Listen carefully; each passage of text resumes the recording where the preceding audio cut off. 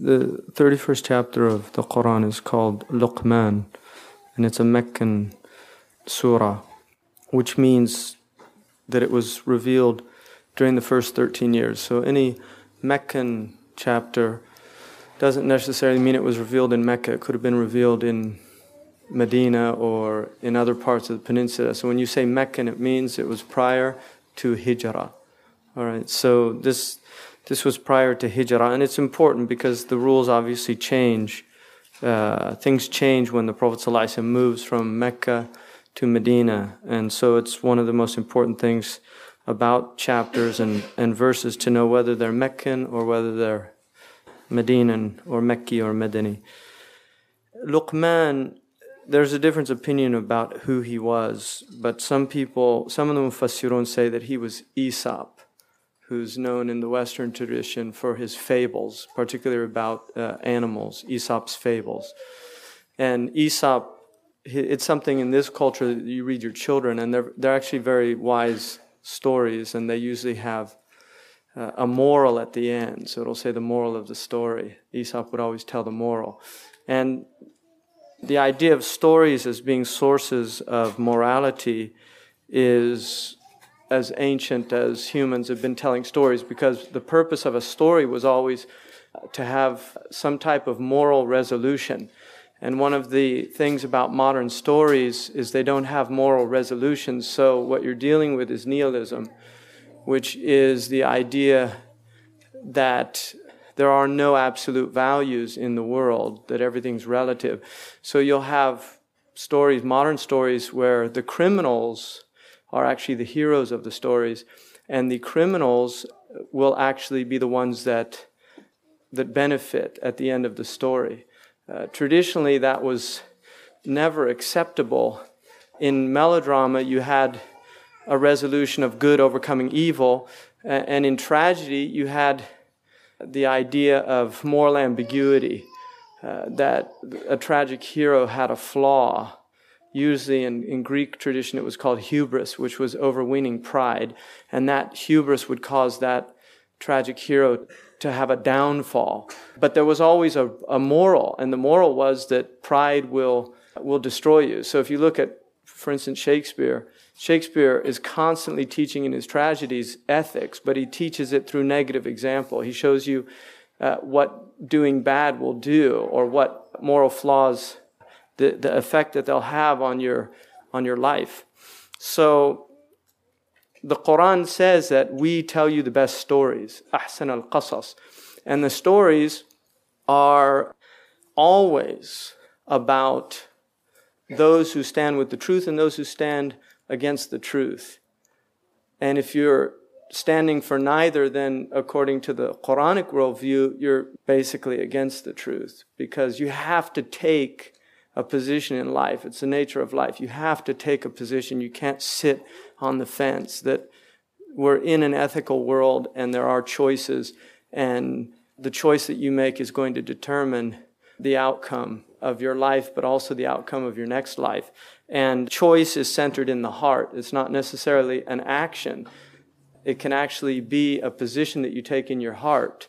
So you might not actually have to do anything, but your heart has to be with the truth.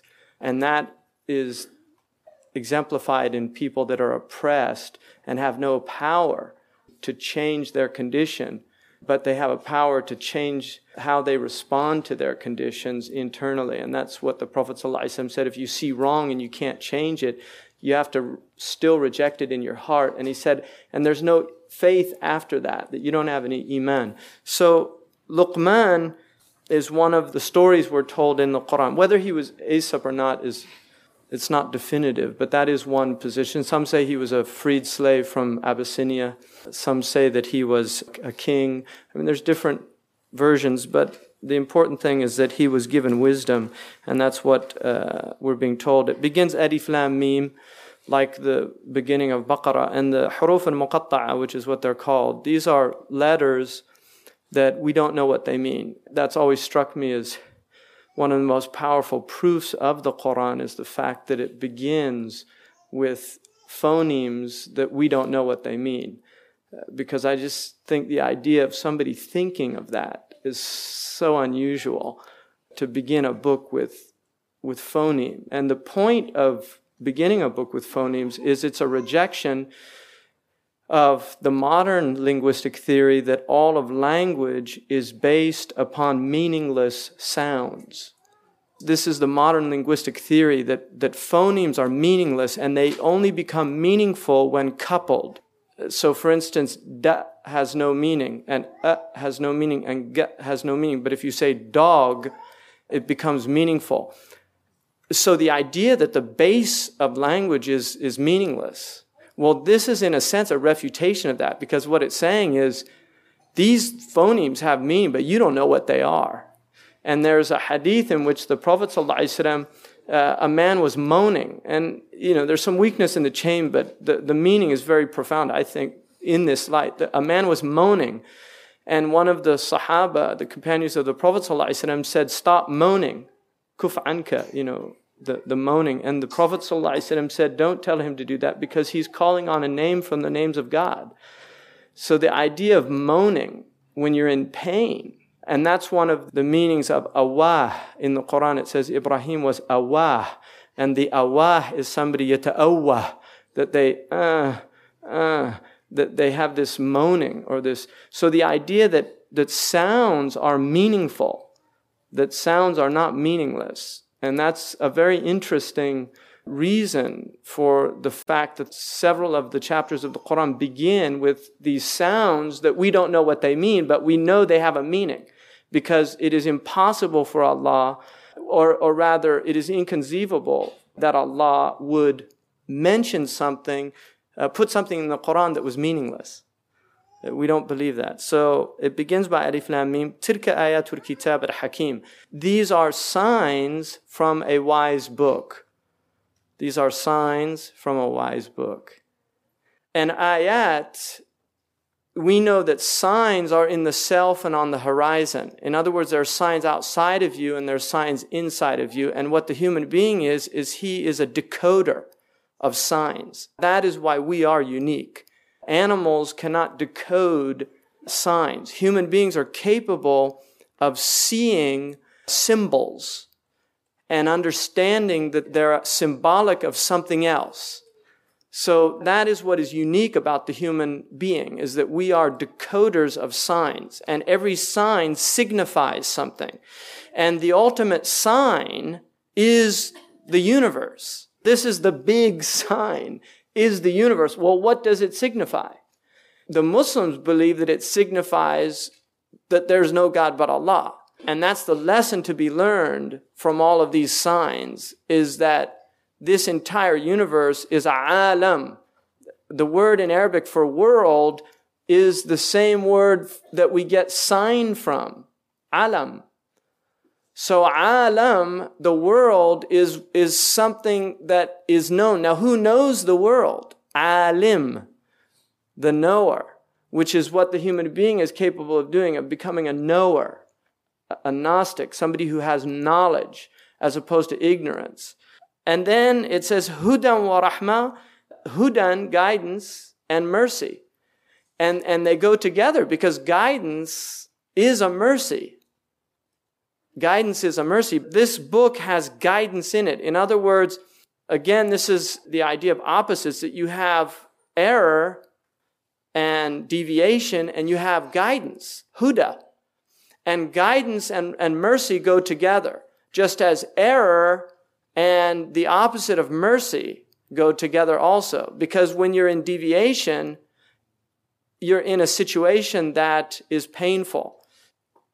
And people that deviate other people, in a sense, are doing something that's very harmful to them, which is the opposite of what mercy is, because mercy is riqqa wa i'taf. It's something that occurs in the heart, which is a type of broken. Riqqa is something that indicates that the heart is soft and easily moved. And what mercy is, it's that element in the human being that moves him or her to help somebody else, to alleviate their suffering, to alleviate their struggling. And that's why the most powerful example of mercy is the mercy of a mother to a child. And that's why the Prophet ﷺ, when he gave an example of God's mercy, he used the analogy of the mother and the child. And he said, once they saw a woman was breastfeeding her child, and the Prophet ﷺ said, do you see this child? And the companion said, yes. And he said, do you think she would throw her child into the fire? And they said, she would never do that. And then he said, Allah is more merciful to his servants than that mother with her child. So that's the analogy. Now, the other analogy he gave us was that God has 100 parts of mercy with him, and only one he has sent down to the earth. The other 99 he retained in his presence. And that one, he said, is the mercy that from it a mare will not step on her foal. So even a horse, a female horse, a mare, will not put her foot on her foal out of mercy. That's a mercy. And she is inspired to do that. But that's from the mercy of God. So every mercy you see in the world is from the mercy of God. But you should know that all the mercy in the world, since the beginning of time till the end of time, is only one portion of 100 portions, and the other 99 have been reserved for the day of judgment. Right? And that's why Imam Busayri says, لَعَلَّ رَحْمَةَ رَبِّي حِينَ يَقْسِمُهَا تَأْتِي عَلَى حَسَبِ الْعِصْيَانِ فِي الْقِسَمِ. That perhaps the mercy of my Lord, when he distributes it in the next world, comes in accordance with the need of the wrongdoer for the mercy. So the more you need, the more is a portion to you. So it's a hudan wa rahma lil muhsinin, for the people who do good. The book benefits the people of ihsan, and ihsan are the people who are, the opposite of these people are the mufsidun, the people that sow corruption. The people of ihsan are the people that, the word literally means the beauty makers. I mean, if you took a literal meaning, hasuna means beautiful, ahsana means to make beautiful. But the idea there is that in aesthetic theory, beauty is harmony, just as ugliness is disproportionate. In other words, the reason that we like things in proportion, even if you see a face, if you see a face in which there's been a stroke and half of the face is drooping, there's something troublesome looking at a face that's happened to. Because of the lack of proportion. It's the same if one eye is above the other. I mean, these things strike people, or a one-eyed person, or a one-handed person, because there's a loss of proportion. So beauty, in a sense, is the idea of harmony and proportion. And that is what the people of ihsan, they are maintaining balance in the world. They're the people that are keeping things in their proper proportions.